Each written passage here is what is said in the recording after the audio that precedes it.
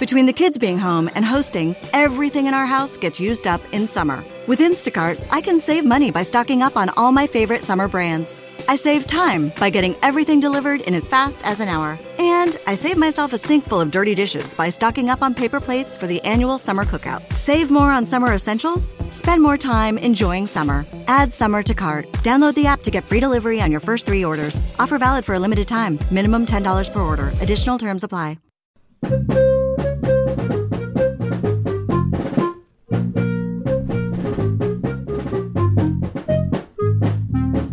Welcome back to the Final Four is not on the schedule. He is Rod, I am Cameron, and Illinois comes into the Breslin this Saturday at noon.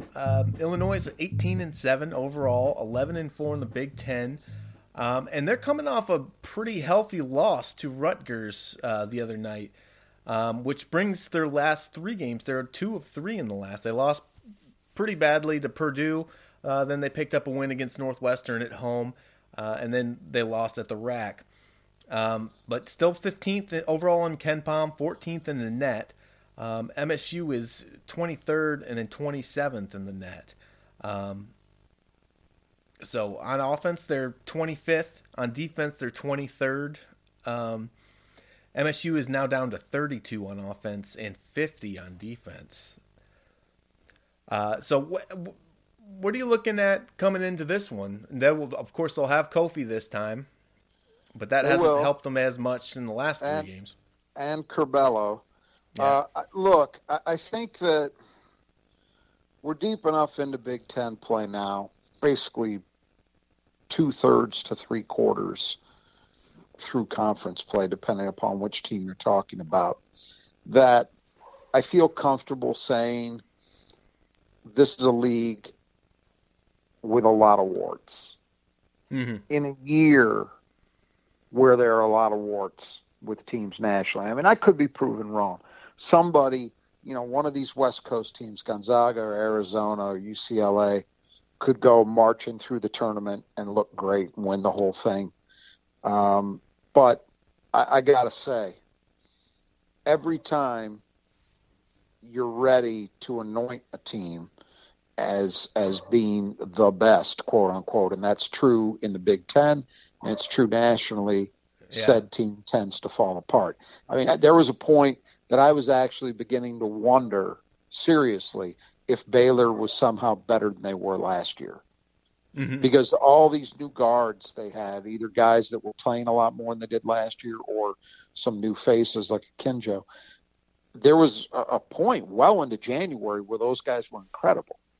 Well, the shine's come off that a little bit. Still a good team, but there are issues, Uh-huh. They're not great.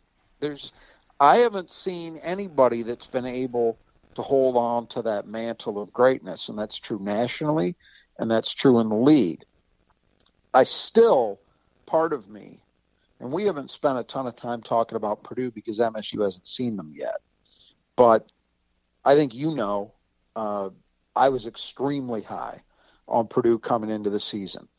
I thought they were easily the best team in the Big Ten. Nobody, Michigan was getting a lot of preseason love, if you can believe that now, as the favorite. And I thought people were crazy. As Purdue is so obviously the best team coming into this season. And boy, those first few weeks, into some point in December, it looked that way. But they are a truly horrific defensive team. I mean, every bit as bad as a Fran McCaffrey Iowa team. Mm-hmm. So are they great? No, they're great offensively. They're not a great team. Illinois, it's not as striking. You just mentioned the numbers. They're mid-20s, both offensively and defensively. So that's usually an equation for a team that can do some damage. Yeah. You want to be top 30 in both, ideally.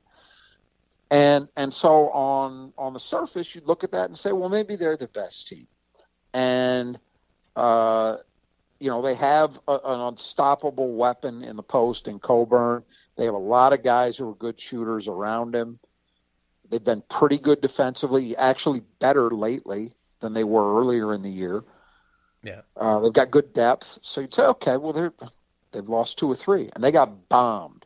I mean, Purdue blitzed them. and Rutgers ended up winning, I think, by 13, but they were up 20 late in that game. Mm-hmm. That was a bombing. And the game Illinois won in the middle of those two, they had to hold off Northwestern in Champaign-Urbana. Yeah. And So, that was after almost losing to Northwestern a few games before that. That's right. They have not been great. That's just the truth. And, that loss brought them to 4 losses. So here we are. And I'm not trying to make excuses for Michigan State. I mean, Michigan State, we all know where we're at. That I was glad to see Izzo's post game, or not even post game, the press conference today, because the things he said made me feel better about the way I felt and probably the way I came off in our post game. Because he said basically all the same things you and I talked about. It was about effort, it was about toughness, it was all those things that were absent. So for as upset as we all are about Michigan State, they're 1 game back in the loss column. Yeah. There's a bunch of teams. Hey, they're all piled up at there. I did a segment of before the Penn State game with Jack Ebling for his radio show. For those who don't know, I assume most do, but longtime columnist for the Lansing State Journal. He's been a radio guy in Lansing for years too. And then he had a couple of other guys on yesterday and made a reference back to our conversation. And one of the things that we talked about was this very phenomenon that, everybody's got warts. And he made the point yesterday, and I can't believe I'm saying this, but on the merits, you have to give it a chance. Rutgers could win this thing. Yeah, they're right Rutgers, there now. Aren't they 10-5, I think? Yeah. Yeah, they could win this thing. We were saying, boy, and you want to talk about a Babe Ruthian calling my shot.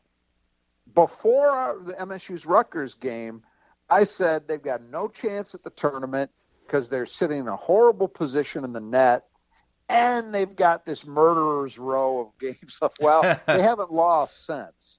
And they've been winning. They haven't just been winning. They've been kicking people's asses. I mean, they really have. Now, granted, a lot of those have come at home, where they're clearly a better team. I mean, they might have currently the best home court advantage in the conference. It's right up there. Yeah. I mean, they get great crowds. It's not a big building, so you don't have to get a lot of people to get it noisy, but they get great crowds, and those crowds are on it, and they're giving them something to cheer for, and they've been great. So anyway, for all the complaining, and it's all legitimate, I'm not saying it isn't, Michigan State's 1 game back in the loss column. So, yeah. And the 3 teams that are ahead of them, they get to play. Right. Yep. Illinois, 2 of them at home. Illinois and Purdue, and then at Ohio State. They've got some other games, of course. They got this. They got to go to Iowa.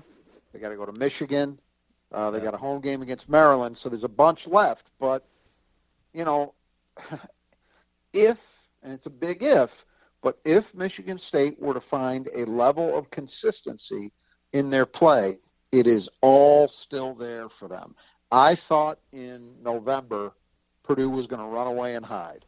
And that doesn't happen very often in this league because the quality of the competition is so good, and with unbalanced scheduling, the way it usually works out, it seems in recent years, is you've got a bunch of teams right in there with each other, and oftentimes we're dealing with co-champions, right? Mm-hmm. So it's hard to run away and hide. I mean, the last time I remember that happening was probably that Wisconsin team in 2015 that went to the national title game. It was the last time I thought, okay, there's somebody that's just head and shoulders better than everybody else, and it's not even a competition. Yeah. Well, that hasn't happened because Purdue can't guard anybody. So here we are, bunch of teams with 4, a couple of teams with 5, some other teams lurking with 6. I mean, who knows? But I getting back to the point of all this after a lot of rambling, Illinois is a good team. They are not a great team. And part of the reason they're not a great team, I think, is that lately we've seen some offensive issues cropping up. particularly their jump shooting. They have not been good. Not the way they were earlier in the year. For a lot of this season, they were just behind Michigan State as a three-point shooting team. They've struggled lately. Yeah, the 36% overall, but they're only 30.7% over the last 3 games, and 72 from 2. Yeah, it's a problem, And look, they've clearly got guys who could turn that around. They've got proven shooters. I don't go into this game feeling relaxed like Illinois is done as a shooting team. But the facts are they've been struggling with it. And it's a lot of guys. It's not just one guy. You can go down the line. Frazier, Grandison, Plummer. They're all shooting much worse lately. So is that a trend that's going to continue, or was it a relatively limited blip? We'll see. The dangerous team I think defensively, we saw the first game in Champaign, a lot of guys who can check. I think Frazier is great defensively, and a lot of those other perimeter guys guard pretty well too. They get into you. The problem is, I think they were better equipped in that game to defend Michigan State than they will be in this one, because Coburn's a problem. He can't move. So if you can make him move in the half court or drag his ass in transition, either way, you're putting miles on him. You're running the gas tank down. And I think you're also exposing Illinois to a flaw that they have defensively when he's in there. And then on top of that, he doesn't give them rim protection. He's averaging less than a block a game, despite being a 7-footer. So he's not even giving you that. He's not completely useless. Obviously, he takes up so much space that has a value, but it's not, they're a good defensive team. They're not a great one because they have some flaws. They're also kind of small on the perimeter at times. They've got some lineups they can play where they get bigger, but they're starting 2 guards who are listed at 6'1", and in Frazier's case, that's probably generous. Yeah. That's not ideal. So the thing you worry about on defense, at least for Michigan State, though, is their rebounding with Coburn in there, because they've gone down quite a bit. They were 4th in the country in offensive rebounding, now down to 26th. And that's with him playing. I don't get it, but it's been a big drop. And that's if there's one thing that you could point to with Michigan State, it's the rebounding. It's just been it's the number one thing, it's right? Most disappointing. And even at 26th, that's considerably better than the teams that have been absolutely tattooing Michigan State. So does Michigan State have an issue coming into this one? Oh, you better believe they do. Yeah. They dominated Illinois on the glass in the first game, but that was without Coburn. So can they figure it out? Yeah, it's definitely a key, especially if Illinois continues to struggle shooting the ball. Good God, the last thing in the world you can afford to do is give them second and third chances. So, it's a huge factor. So then the other thing is they're 55 in terms of percent of their offense coming from 3. So a lot of playoff Coburn. Yeah, we know this. It's really their offense is largely Coburn in the post or guys shooting jumpers. Yeah. Occasionally somebody like Frazier will get something going to the rim, but for the most part, that's what it is. So you can figure that they're going to use Coburn to try to set that stuff up. They've been effective in that way pretty much all year in getting shots, and for most of the year in terms of making them.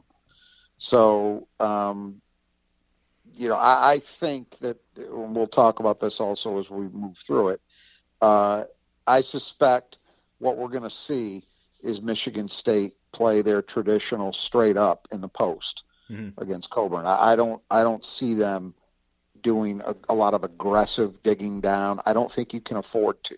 Yeah. With this team. I know they've been struggling lately, but we know they've got guys that could bust out of it. This is not Indiana.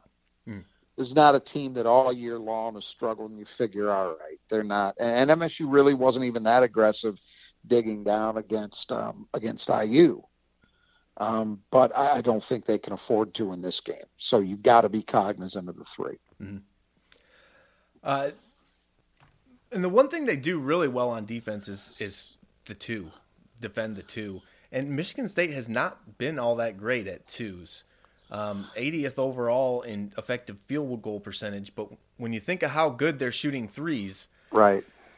Well, it stands to reason, right? Because let's think about it. Post offense outside of Marble and sometimes Hall, pretty limited. Mm-hmm. They get occasional penetration buckets at the rim from Hogard, and that's kind of about it, right? Yeah. I mean, the other stuff is kind of mid-rangey. Well, but those still count as twos, but they haven't been great in the mid-range, you know? Yeah. Lately, I think somebody like Tyson Walker in that Penn State game was actually pretty good. Mm-hmm. Shooting the mid-range. I'd like to see them take more of those shots, at least from him. But, yeah, it's definitely something that's been a strength of the Illini defense, and it hasn't been a strength of Michigan State's offense. Yeah, and we haven't seen a lot out of Hauser down low. No. Not since the beginning of this year. And this is a game where, you know, you look at it physically. I mean, Grandison's played pretty well for Illinois, but Grandison's given up like 3 inches. Mm-hmm. That's something that Joey should be able to do, but will they look to him? Will he? That might be one where I would feel more confidence with Malik Hall maybe exploiting that matchup. Yeah. Yeah, that's true. Yeah. And I guess the other thing you could say about them, they're pretty slow. Geez, 283rd in the country in that offense.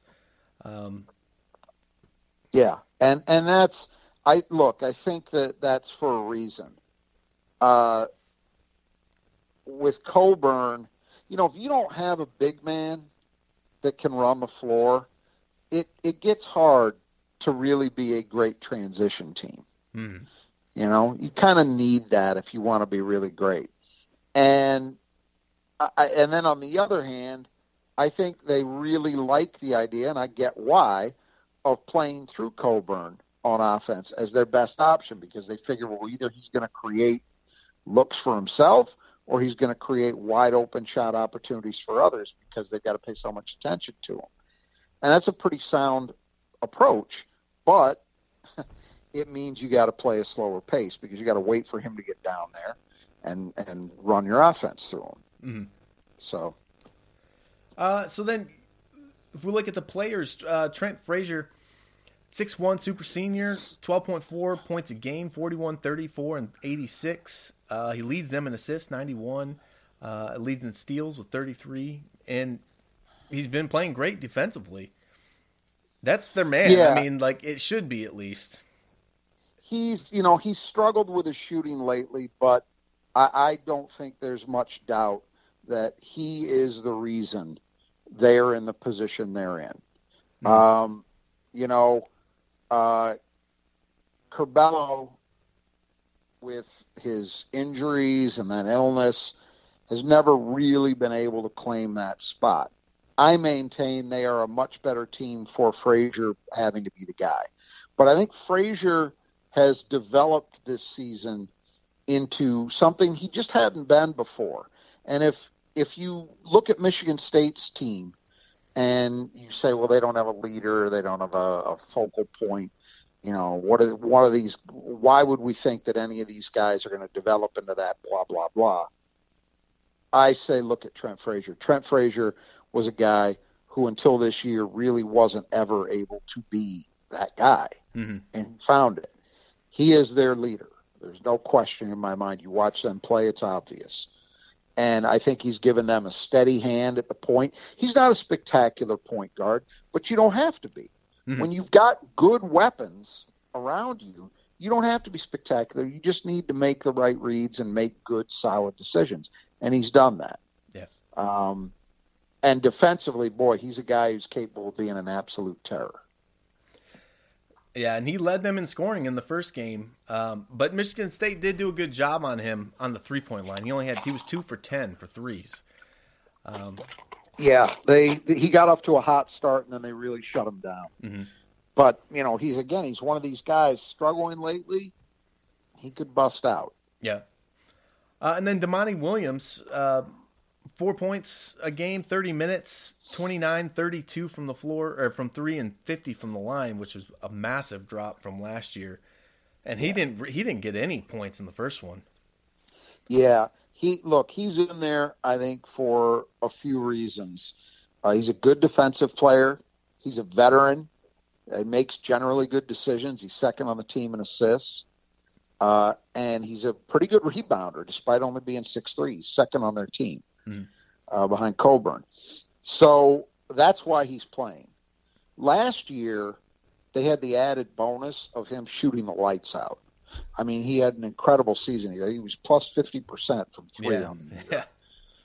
Well, that clearly was an aberration. He had never shot anything close to that in his career, and this year we've seen it tilt back the other way. But I think that's, they would have liked to have seen somewhere in between those two extremes. So the lack of shooting hasn't helped, but he doesn't take a lot of shots, and his role is not really to be a big scorer. Yeah. So that mitigates it a little bit, and he's got value in some of these other areas. And then Alfonso Plummer, who's the 6'1" grad transfer from Utah, he was kind of a pain in the ass in the first one. 14.9 points a game for him, 43 from the floor, 40 from 3, and 90 from the line. He's another one of these guys, though, that struggled lately. He was shooting 47% from 3 coming into the first MSU game. Yeah. So he's dipped by 7 points. That happens. When you're at 47%, which direction are you likely to go? Probably down. 40's still pretty good. The thing about Plummer that makes him so difficult is his release is so quick. He's very, very difficult to guard in that way, that if you he needs less of a window. It's an interesting thing. I think for a lot of guys, when they come in from high school or if they transfer up from a lower level, this may be part of Tyson Walker's issue, at least in terms of his reluctance to shoot at times. Your shot window, the amount of time you've got to get a shot off, is reduced from what you're used to. But Plummer played in the Pac-12. So it's pretty similar in terms of the caliber of athletes. I don't think the Pac-12 is as good a league as the Big Ten, but it's closer than a mid-major is, certainly. Yeah. So I think that helps him. But he's got such a quick release that that more limited window doesn't matter. You give him a sliver of time, sliver of space, he's going to get a shot off. Very dangerous player in that way. Even with his recent drops, still, I think you'd have a pretty hard time arguing that he hasn't been the best transfer addition in the conference overall. Because he's also been okay defensively for them, too. Yeah. And then Jacob Grandison, 6'6" senior, he went from 4.8 points a game last year to 9.9 this year. 45 from the floor, 40 from 3, 82 from the line. Another guy that's taken a bit of a hit lately as a shooter, but the season numbers still look pretty good. He's a tough cover. I mean, he's clearly capable of hitting threes, and that puts a lot of stress on your four-man. And for Michigan State, I think I don't worry as much about Malik Hall. I worry about Joey Hauser. I think Joey Hauser in that Penn State game really struggled some defensively with Lundy. Just not able to get to him in some situations. Yeah. Then Kofi Coburn, 7 foot, 280 pounds, 21.4 points and 11.3 rebounds on 61% from the floor this year. All Big Ten conference player for sure, and 64% from the line, which is a huge improvement. And probably right. It is, but that has declined lately. Two things have declined lately for him. His scoring's remained about the same. His rebounding's remained about the same, but two things have gone backward since the first MSU game when we didn't see him. His free throw shooting percentage has dropped by about 5 points. So he was in the high 60s. Now he's in the mid 60s and falling. He's also started to struggle again with turnovers. His assist to turnover ratio is really bad. That's not a surprise, but it was better earlier this year. It has gotten worse again lately, and that is a problem, and that might be related to Illinois not shooting as well from three. Because it could be that they're not getting the same caliber of kickouts that they were early on from him. Because that was a big area of improvement for him earlier in the year, but not so now. Look, bottom line is, we talked about the defensive deficiencies. He's not much of a rim protector. He really struggles to guard anybody in space, so those are big problems. But if he gets the ball in the paint, say goodnight.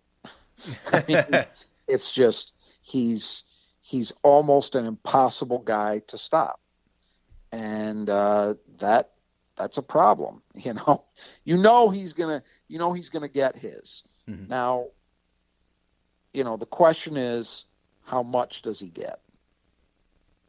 Can you limit him? Does he go wild, but you hold everybody else down?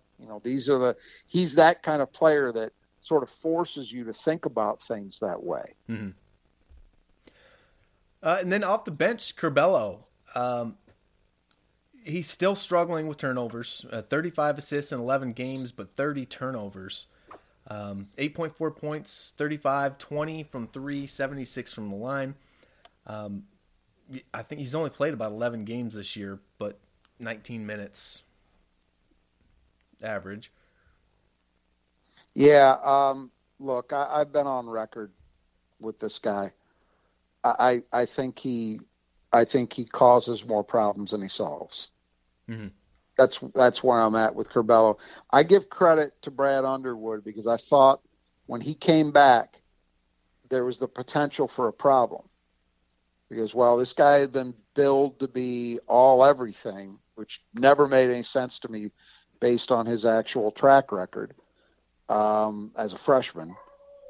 He's the kind of guy that someone who doesn't really pay close attention to the game and doesn't understand it very well would be drawn to, because he makes ultra creative plays. He is the highlight reel of all highlight reel point guards in the Big Ten and maybe nationally. But the problem with that is, for every one of those plays, he just kills you with poor decisions elsewhere. Yeah. And I think that's been the problem. If you look at his statistics, what has he got? 30. What are the assist to turnover numbers? They're horrendous. 35 to 30 turnovers. 35 to 30. Yeah. That is so far from acceptable if you're a point guard. But where I was complete my thought, I've got to give Brad Underwood credit, because I thought when he came back, okay, there's going to be pressure now. Do you put him back in the starting lineup? Do you do you start playing him heavier minutes? What does it do to the chemistry? What does it do to the way this team has been functioning, which had been at a pretty high level with Trent Frazier? And he's limited it. Curbelo's averaging about 19 minutes a game, which is okay. But I give Underwood credit for that, because that can't be an easy thing to manage. What also exacerbates all this is Curbelo's also a terrible shooter. Yeah, 20% from three. And he's not really that good defensively. So other than that, yeah, he's an All-American. There was a tone coming out of Illinois before the season that I just did not understand. And a lot of it, but I wasn't bothered by Coburn stuff. Coburn's obviously proven to be a great player. He's got deficiencies, but what he does well, he does really, really well. But the Curbelo hype was just insane to me, because you saw the problems. They were manifest last year. He turns the ball over way too much and he can't shoot. So, how does that equate to a great point guard? And sure enough, we've seen that nothing much has changed. And then Coleman Hawkins, 6'10", 215-pound sophomore, 5.2 points a game, 4 rebounds, 45, 28, and 67. Yeah, he was a starter earlier this year, and then Granderson supplanted him. He's a guy with real potential because if you're 6'10" and you can shoot, well, that's a big bonus, right? Yeah. But I think I would guess that Underwood's probably a little bit disappointed in him because he was a guy last year, kind of a lightly recruited player who ended up breaking into their rotation as the year went on. I think they were really excited about him. And he's been okay. He's got a role on this team, but I don't think he's made the impact they thought. They thought he was going to be a starting four-man, and he's not that now. So it seems like this is a hard year to be starting a 6'10" four-man. It just seems like there's a lot of small ball going on around the Big Ten this year. There is, but I think the thing they liked about him was they thought, okay, he could stretch the floor offensively, and I think they figured he was mobile enough that he was going to be able to hold up. Mm-hmm. And in theory, that might be right, but in practice, he just hasn't been good enough. Yeah. And then they got the other big guy they bring off the bench, Omar Payne, 6'10", junior transfer from Florida. Not much production, 2 points a game, 1.8 rebounds in about 8 minutes. Yeah, the one thing he does is he gives them a shot blocking element. He leads them in shot blocks despite only playing 8 minutes a game. Mm-hmm. So he does give them that. But yeah, he was a transfer from Florida. I think they thought there was the potential there for him. If I remember the situation correctly, I could be wrong about this. I don't think I am. I believe they got him at the point that it looked pretty reasonably certain that Coburn was not going to be coming back. Yeah. He was either going to stay in the draft or if he came back, maybe transfer to Kentucky. So I think when they got him, they were thinking, all right, this might be a guy that's capable of starting for us. When Coburn comes back, you think, hey, we've got a really, really good backup option. Mm-hmm. And he hasn't been all that productive. So it's been a little bit of a disappointment there. Yeah, because the guy that got most of the playing time in the points when Coburn was out was Benjamin Bosmans-Verdonk. Yep. He's averaging 1.9 points a game, 2.4 rebounds in 9 minutes, but he had about 8 or 9 points against MSU. Yeah, he was good, and he's a guy that I think they think, again, long-term, like with Hawkins, I think he's a guy who can maybe stretch defenses a little bit. But I like him. He's got a big body. He plays hard, plays with some force, some purpose to what he's doing. So we'll see how much those two guys kind of balance the minutes. Yeah, because the other guy, Luke Goody, in the first one, he was 3 for 4 from 3. But he's only averaging 2 points a game, a little under 2 rebounds, 9 minutes, 38, 39 from 3, and 67 from the line, but you wouldn't have known it from the first game. Well, he was a guy Michigan State really wanted in recruiting. They recruited him hard out of Fort Wayne, didn't get him, and boy, he stepped right up in that first one and was actually critical, in my opinion. Yeah, to getting that win because it was a 1-point game. I mean, 9 points from a guy you don't expect to see much scoring from. Mm-hmm. That was a big bonus for Illinois. And on a night where really their other shooters were not what they normally – I mean, you mentioned Trent Frazier really ended up struggling in that game. Plummer, I think, was okay, but I don't think he had a huge game. Yeah. They really needed that kind of production out of him, and boy, did he give it to them. Mm-hmm. So we'll see. I mean, it's kind of an interesting thing because – he has had a pretty steady role for them, but they've got another freshman who I don't think played in the MSU game. The first one, if he did, it was sparingly, and I don't remember him doing anything. R.J. Melendez. Yeah, I don't remember him. He's also 6'7", and he's been playing more lately. So it might be in Goody. I can't remember whether it was the Northwestern game or this. I think it was the Northwestern game, or maybe it was the Rutgers loss. I'm not sure. He didn't even play. Mm-hmm. So, and he's played pretty well this whole season. The thing I liked about Goody, too, besides the shooting, was I thought he was really competitive. Yeah. He banged. You know, he's not a huge kid, but he showed that he's capable of being a Big Ten player in terms of his physicality, for sure. Yeah, and kind of But fiery too. Yeah, Melendez is a different kind of guy. He's slight, but very talented. He's been a lights out shooter, limited volume, but he's shooting like 67% from three. And you know, if they're in a situation where they've had some guys struggling, well, maybe this is an opportunity for somebody else to make an impact and help out, and he might be a candidate for that. Give him a boost. Yeah. So then the keys, obviously number 1, Coburn. I mean, they've basically played him pretty straight up with Bingham a lot. Xavier Tillman didn't guard him much when he was here. And Bingham has done pretty good. Let's get the highlight number first. In 3 career games against Michigan State, Kofi Coburn is 10 for 27 from the floor. Yeah. That's not great.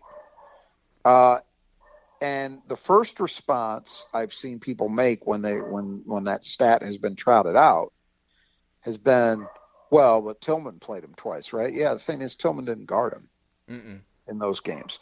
Michigan State they didn't want to run the risk of losing Xavier to foul trouble, so they didn't play him against Coburn. Yeah, and it was Marcus Bingham. The first game Coburn played against Illinois in his career, Marcus Bingham played up to that point the game of his life.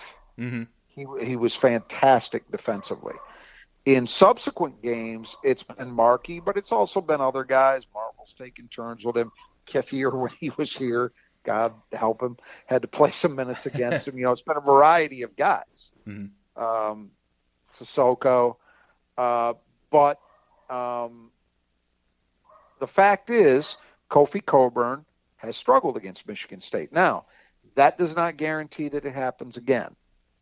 You go into these games assuming that a good player is going to play well, right? That's a safe assumption.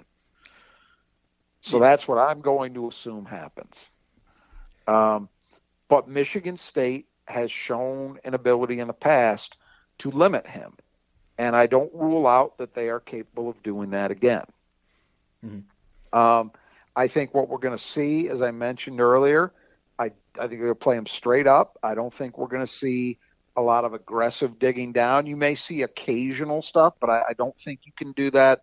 I don't think you can run a steady diet of that because you're going to leave shooters open, and they've got shooters who can get it done. And I think you just, at that point, you take your chances. I can see a scenario where Kofi Coburn has a 30-point game and Michigan State wins. You know, that can absolutely happen. I think it's tough if Coburn gets 18, but he's spraying the ball around to their shooters and they're killing MSU because they have open looks. I think that's a more dangerous situation, more dangerous scenario. So I don't think they're going to play him any differently than we've seen in the past. That would be my assumption.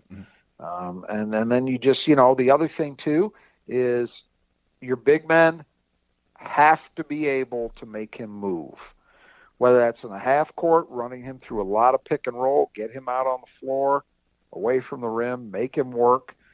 Certainly you want to see MSU get into transition and make him rim run. You want to have him empty his gas tank, you know. But pick and roll him to death, maybe. That's what I'm saying. Get him out on the floor. Yeah. Run him through a ton of pick and roll stuff. Make him guard. So then, defend the arc is the second key.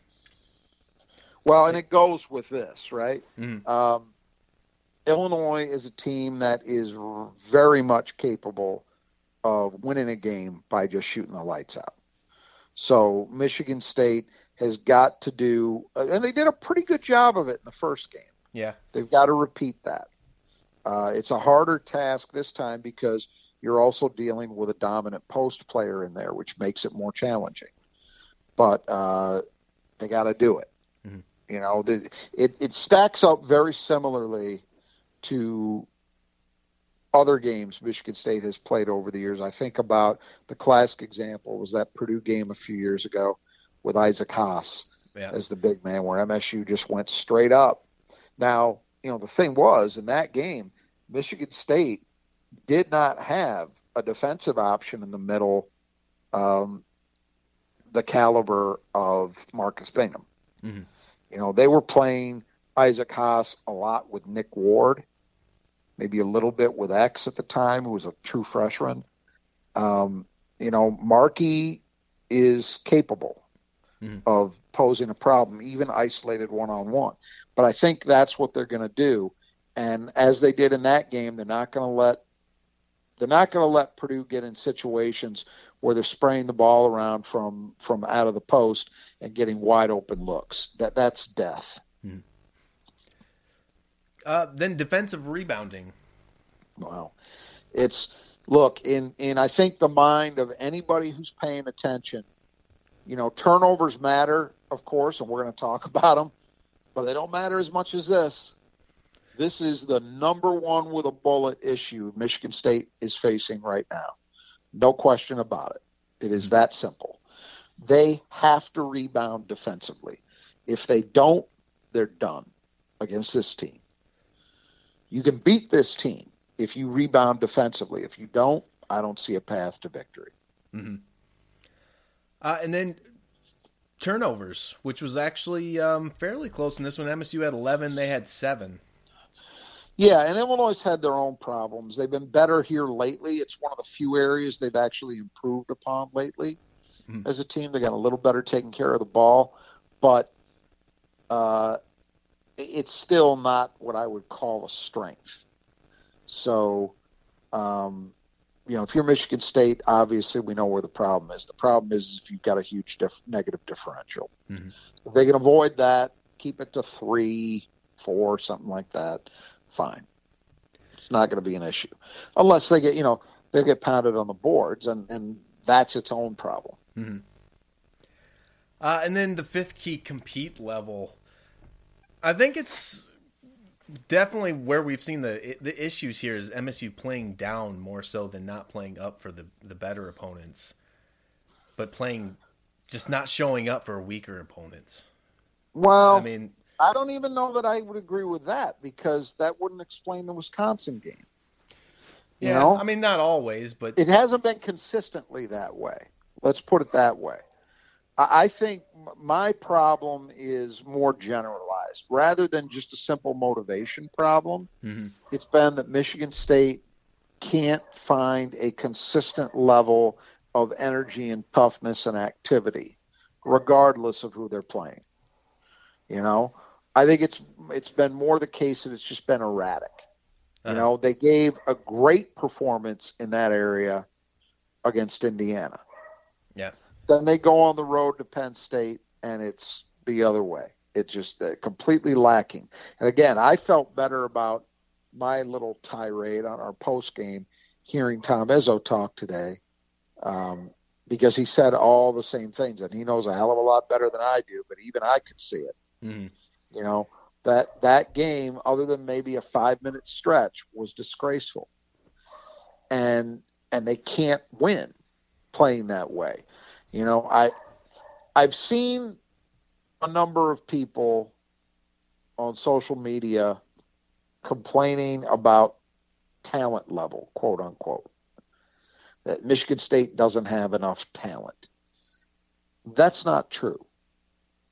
I'm not saying this is the best team Tom Izzo's ever rolled out there. Far from it. Mm-hmm. But they absolutely have enough talent to be a contender in this conference. Absolutely. Not a doubt in my mind. What they don't have is enough talent to do those things if they don't play extremely hard. Yeah. And playing hard is equivalent to a talent. It is. And this team has been very, very erratic. Now, Izzo said today, look, we've been working on this, and I've got good guys. So what I take from that is he believes that these guys are capable of learning the lesson and figuring it out. Mm-hmm. and he believes that they want to compete.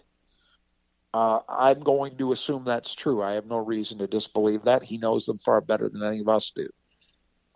But it is fair to say that it has been, since the new year, since January 1st, it has been inconsistent. Mm-hmm. And that is a problem because they can't win half-assing. Michigan State's had teams, that 2017, 2018 team, not that they did it very much. I don't think playing hard was much of a problem for that group, but that team had enough talent that there were certainly nights, not all the time, but there were a lot of nights in the Big Ten where they could go out there and kind of just, lackadaisically go through it and still win because they had so many players. Mm-hmm. There have been other Michigan State teams like that. Certainly the last couple of years and again, it wasn't a problem. We didn't see it happen very much, but the Cleves teams, the year after Cleves left, the 2000, 2001 team certainly had that kind of talent level. Maybe the 04, 05 team had that. There have been teams that had it. Yeah. This is not one of them. It absolutely isn't. They need to be much more like I think about teams like the 06-07 team, Neitzel's junior year, where it was Drew Neitzel, Raymar Morgan, and not a lot else in terms of quote unquote talent. But that team competed its ass off all the time. And they ended up having a decent season because of it, better than anybody. That was supposed to be the team that ended the NCAA tournament streak. Mm. Nobody believed they had enough. Well, they got there and they actually won a game because they competed their asses off. Yeah. This team needs, I don't know, it's late in the year. It's late to find that kind of gear. But this team needs to find something within itself that allows them to play that way. I've been thinking more about those two offensive rebounds that Hara got late and that just sunk them, and particularly the one. I have less of a problem with the one where Marvel kind of blocked his shot and it didn't go very far, and Hara just kind of less of a problem with that. Mm-hmm. The one where he got an offensive rebound off somebody else's shot, where there were three MSU guys around him and he gets it. Yeah. And I go back to that play. Gabe Brown stood and watched, didn't react. I would have been okay with a foul. He should be with everything he's got. If there was ever a moment for reckless abandon, that was it. Mm-hmm. You go flying to the ball. That's what I'm talking about. And we've seen it, but not consistently. And that's, I was going to say, when you really look at that game, you got to be disappointed with the captains. Gabe Brown and Malik Hall that were just non-existent. And that can't happen. You captains can't be non-existent. It's just... Right. And not even, it's one thing to say, well, they're not producing. They're not scoring. They're not... Okay. That happens occasionally. But then you want to see, if they're not doing those things, you want to see some examples of leadership, like I'm talking about. Big moment, you're on the floor because it's a big moment. Mm-hmm. Shot goes up and isn't hit. Man, where are you? You got to be on the floor going after that ball. You got to be killing guys to get to that ball. The only guy on that court who was playing as if he would go through his own mother to win was John Hara. Mm-hmm. Nobody in black. And that cannot happen, and it especially can't happen from captains. You're right. So that, to me, is the biggest tell for this game and for the rest of the season. Mm-hmm. Point blank. Can you go out there and match or surpass the effort level of the other guys? Now, look, Illinois, not been a great road team this year. These two games recently they got smacked around. We're both on the road. But they're going through their own thing. They've lost 2 or 3. You think they're not coming in here with an idea to get a big win and to stay in it at the top, to not lose any more ground. Of course they are. They're coming in highly motivated. Mm-hmm. I would expect nothing less. That is an experienced team. A lot of veterans. You got 2 super seniors. You got a senior transfer from Utah. Coburn's in his 3rd year and has played a ton of basketball. Grandison's played a ton of basketball. They are going to come in. I would be shocked if they don't come in and play extremely hard. So can you match them? Can you surpass them? If we can say yes to that, I give Michigan State a great chance to win the game. Mm-hmm. If we don't say that, no chance. That simple. Okay. Well, this one's Saturday at noon. Any final thoughts? I think we've covered it. It's a big game. Really big game. It would be a big game under any circumstances because the opponent is up there in the standings. Michigan State lost to them in frustrating fashion in the first game. And, that makes it big anyway. But where MSU is in its season makes it even bigger. Yeah. They've got something to prove to themselves. Yeah, because you don't want to. I don't want to see them cruising out of this thing and just getting a 9 seed, 8 seed. Try to finish this off. Man. Yep. Six games left. Oh, just look what they did last year with 6 games. Exactly. Left. 6 games left. Put it all on the line. Mm-hmm. Play like you've got nothing to lose because you don't. Really. Yeah. I mean, you don't. All right. Well, we'll hope for a good performance and come back with everybody after that one. Until then, the Final Four is not on the schedule.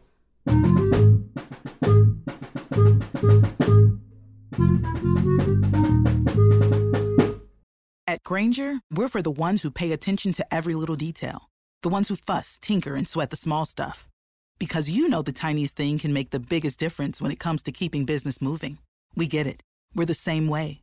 Offering access to product experts to help you quickly and easily find what you need. So whatever your industry, you're always getting professional-grade products. Call, click Grainger.com, or just stop by. Grainger, for the ones who get it done.